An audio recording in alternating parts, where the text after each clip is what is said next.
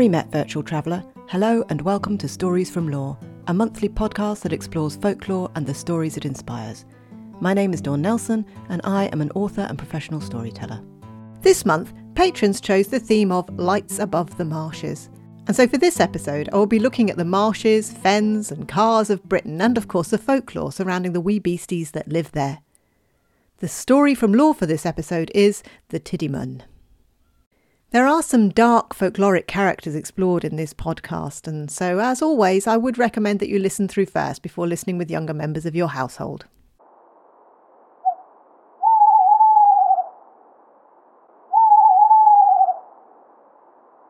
It could be said that the vast expanse of peaty, soggy land that makes up the marshes and the fens are in danger of being seen as boring, flat, cold and unwelcoming. However, if you look a little closer at this often man-made landscape, it is not only teeming with wildlife and history, but it is also full of folklore and stories. There is a legend that tells of the creation of the fens of Lincolnshire and that they came about through the wrath of the gods who flooded the land in response to the Roman governor Valerian's treatment of the Iceni people. A great wave flooded the land and left a wilderness of islands in the marsh. This land has always been our feral child which refused to be tamed. We've been trying to control the fens for hundreds of years. But what exactly are they? And what is the difference between a fen, a marsh and a carr? Fens are mainly found in Cambridgeshire, Lincolnshire and Norfolk, and they are the product of drained saltwater marshland. The land has frequently been drained in this way since the 17th century, and I'll be talking a little more about that later on in this episode when I'll be looking at the folklore of the Tidymon. But for now, I want to stick with defining the spaces I'm about to talk about. Moving on to the marshes, these are areas of land which are frequently waterlogged, either when there is a lot of rain or they might be tidal if they're near the coast. The main difference between a fen and a marsh is a fen once was a marsh and could easily become one again. Marshlands are in numerous places, and in fact a marsh is pretty much anywhere that has waterlogged ground. A carr, spelt C-A-R-R, is an area of fenland which has a lot of woodland or low-lying bushes on it. These shrubs and trees are predominantly water-loving, such as alder or willow. Carr is an Old Norse word which effectively describes an overgrown marsh. So now we know what they are, what is the folklore of these places and the stories that have sprung from them? In Norfolk, it is fair to say that one of the most famous pieces of folklore is that of the Black Dog, or Old Shuck, and it's also said to roam the fens. The first episode of season 1 of this podcast is all about black dogs, and so I'm not going to go too much into depth about these spectral creatures. However, I would like to take a moment to look at a very recent addition to fen folklore, and that is the fen tiger. This Black Panther-like apparition was first spotted in Cambridgeshire in 1978. Someone reported seeing a tiger-like creature stalking the fens. Through the decades there have been further sightings in the 80s, and then an actual photo was taken in the 90s, but the identity of the beast was still not considered certain.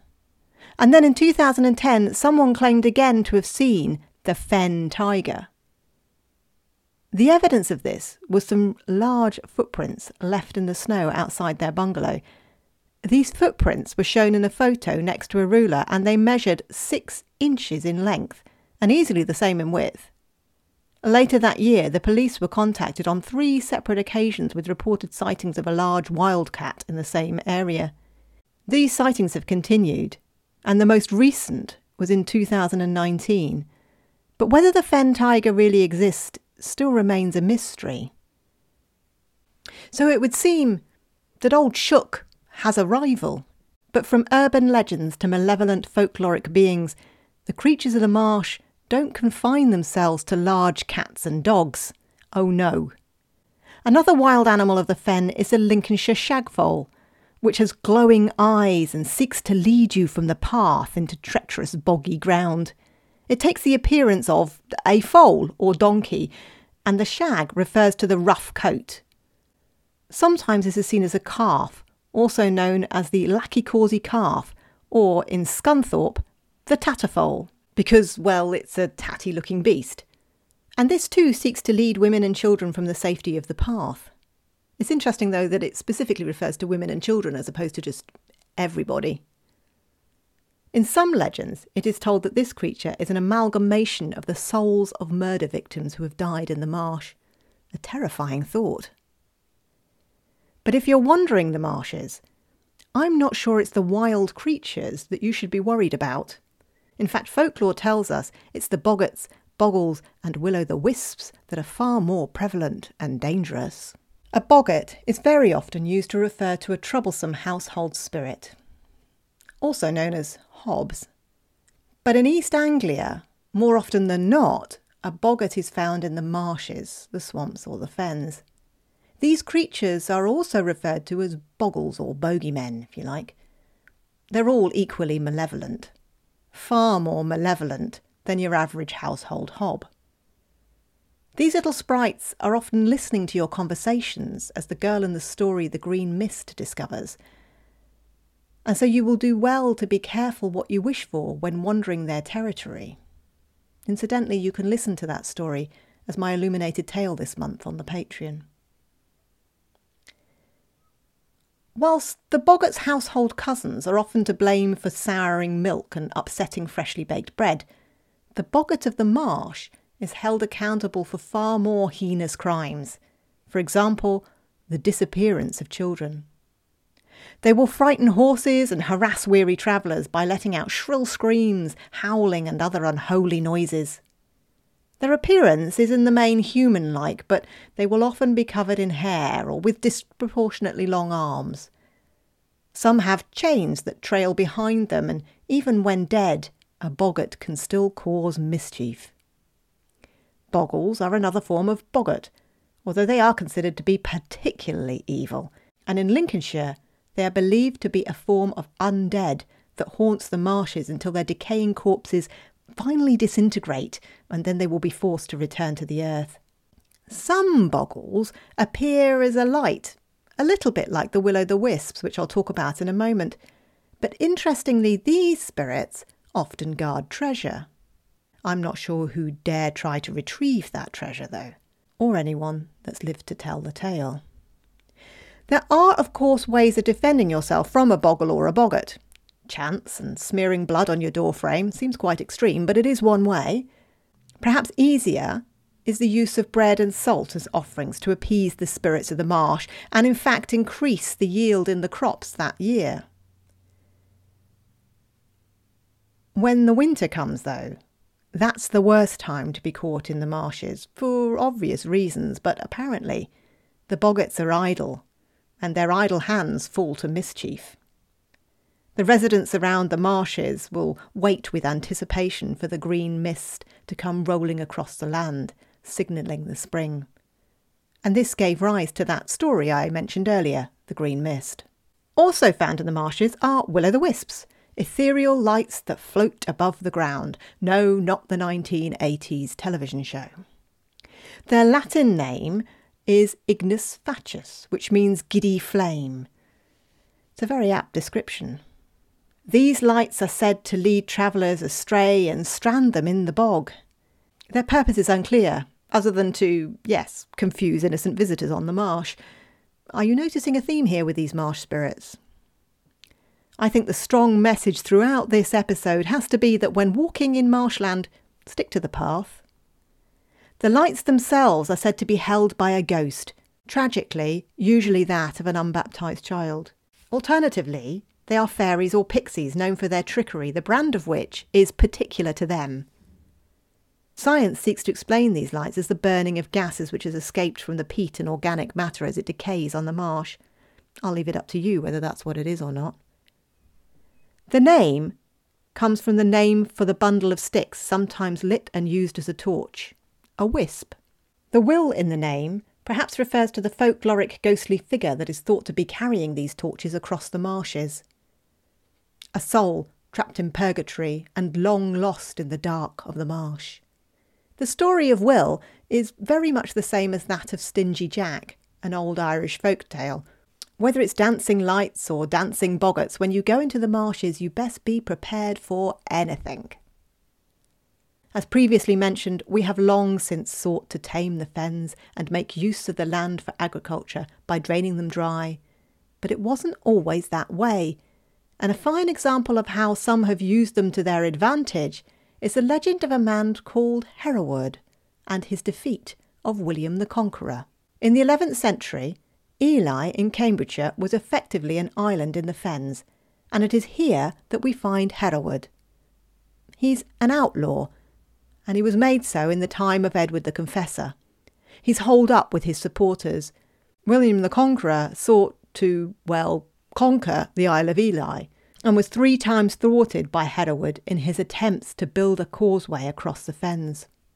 On the 3rd attempt, it is said that Hereward, disguised as a potter, snuck into William the Conqueror's camp and overheard their plans.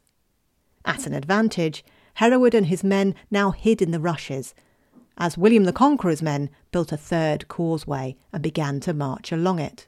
Hereward set fire to the rushes around them and engulfed the Normans, who, when trying to escape, were either killed by Hereward's archers or drowned in the marsh. So that's an example of somebody using the fenland and the marshland to their advantage. But when the fens were eventually drained, it was no human that stood against them. It was the Tiddymen. Tiddymen are usually associated with Lincolnshire, and according to the folklore map of Britain, which I have referenced in the show notes, they are particular to Anscombe Valley. The Tiddyman's voice is said to sound a little like a lapwing's call, or peewit as the lapwing is called, and he controls the rise and the fall of the waters of the fen. He's a marsh spirit and protector of the fens and the cars. He's around 2 foot tall, with white hair and a white beard. He's not as troublesome as a boggart. In fact, he's likely to help keep the waters of the marsh from flooding your house, just as long as you respect the land. The Tiddyman will also gladly accept offerings, and in exchange he will not only prevent the waters flooding your property, but he will also ensure that there is not a drought. If you don't pay your respects to the Tiddyman, though, he's likely to keep you up all night with his peewit shrieking. It's also said that he will bring death and disease to the villagers and their cattle that live beside the marshes. As a consequence, a little song is sung to the Tiddyman to ensure he does not turn feral, and the chorus is Tiddyman, Tiddyman, without a name, white-heed, walking lame, while the water teems the fen, Tiddyman'll harm none. So what happened when they decided to drain the fens? In the 17th century, a group of Dutchmen, led by Cornelius Vermuyden, attempted to drain the fen.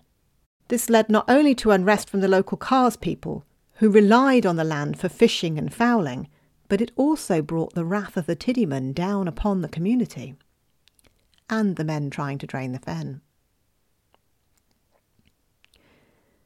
The murders that occurred during this time were blamed on the Tiddymen, and the story I'm about to tell you originates from this time. It is a dire warning to anyone who seeks to take control of the waters of the fen.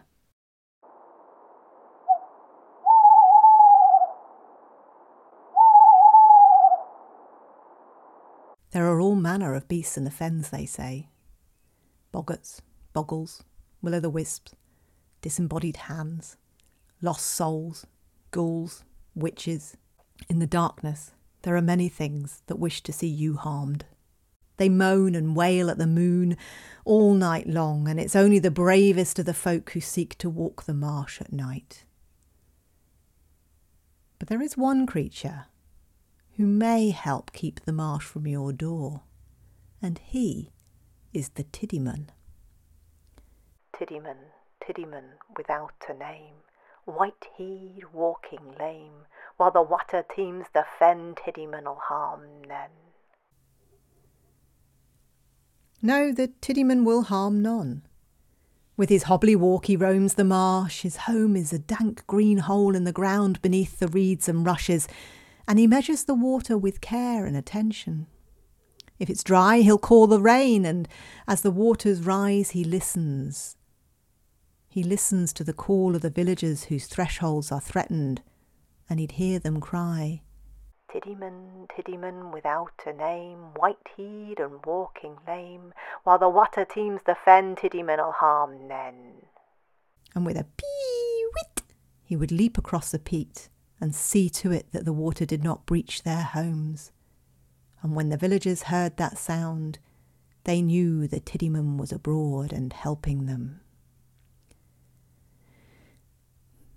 But not everyone understood the delicate balance of that marsh. Not everyone understood the importance of the Tiddyman. They didn't understand how much he could give and how much he could take. So when out-of-town folk arrived, Dutchmen from far away, wanting to tame that land and make use of it for their own ends, they did not bank on the sprite of the marsh. The Tiddyman without a name, white-head and walking lame, while the water teems the fen, Tiddyman'll harm nen. The people who lived by the marsh knew this, though. They knew it, and so they wouldn't help the Dutchmen. The Dutchmen told them that their illnesses, their aches and their pains and their fevers and their shaking, they would all be gone with the marsh water. It was the damp conditions that caused it. But no, the people knew. They knew even when they were told that there would be lush fields in their place and no more pesky boggarts and wailing souls. The marsh would be reclaimed, tamed, brought to heel.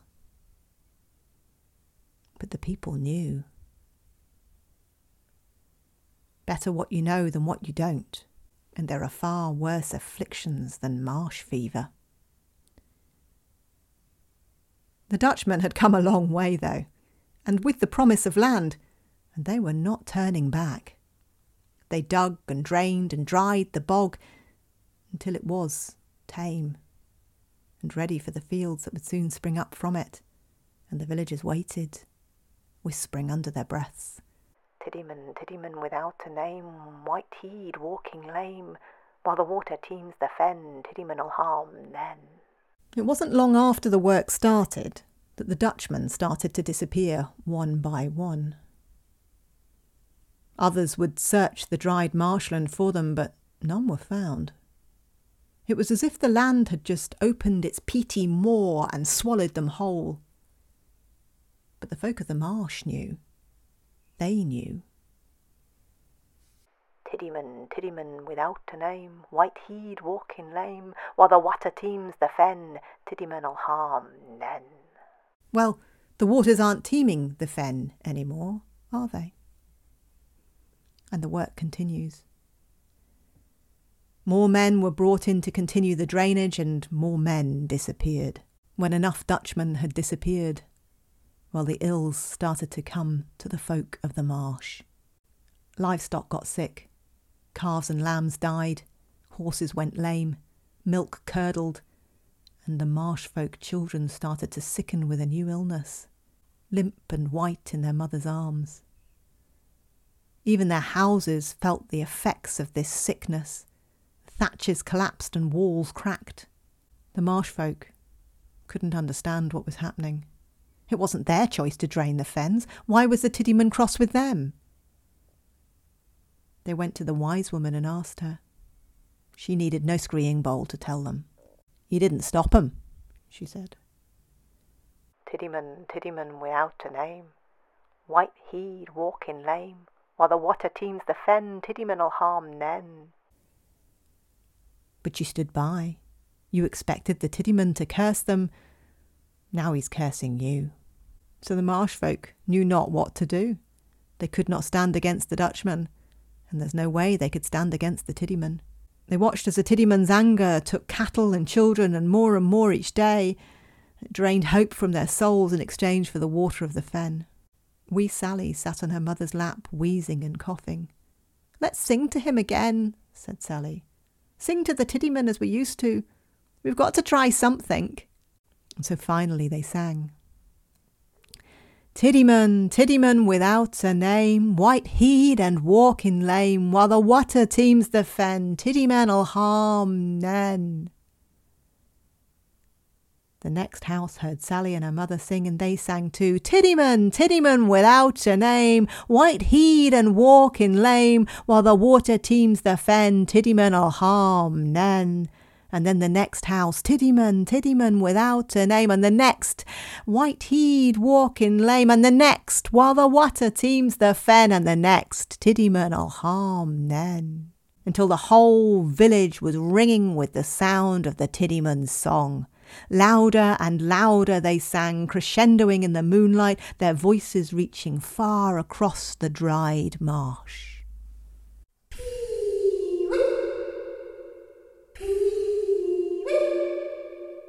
All the folk heard it. Even the Dutchman draining the fen could not deny it. They heard the sorrowful sound high above the marshes. It was the Tiddyman's reply. The marsh folk knew they had been heard and knew what they had to do next. And on the next new moon, they took buckets of water out and poured them onto the dry fenland and shouted, Tiddyman without a name, here's water for thee, take thy spell undone. There was silence like no other that filled that marsh, no peewit to be heard, until a low murmuring, a rumbling, a wailing, a hissing as the sky brought forth such rains that the water seemed to rise before their very eyes. Around them the swirling mists of spirits reaching out to touch them, their clammy cold hands pressed against their cheeks, relatives passed on, long gone. The water pushed at their feet and the cold hands of brothers, sisters, aunts, uncles pulled at their faces. And then it was silent. No rain, no wind, just. For many years on, the marsh folk, on every new moon, would take buckets of water out to the land and pour it onto the marsh as an offering to the guardian of that place. The Tiddyman would hear their song, and he would know if anyone was missing, and unless they were ill in their bed, he would bring down a curse upon them and their kin far worse than anything that had come before. And then one day, not that long ago, the Tiddyman just stopped coming. No one really knows why.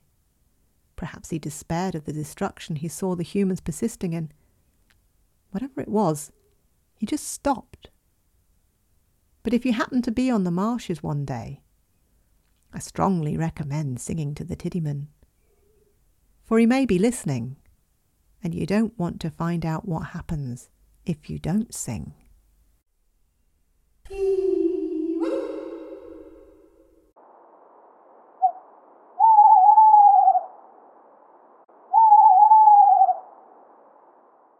I hope you enjoyed that story of the Tiddyman.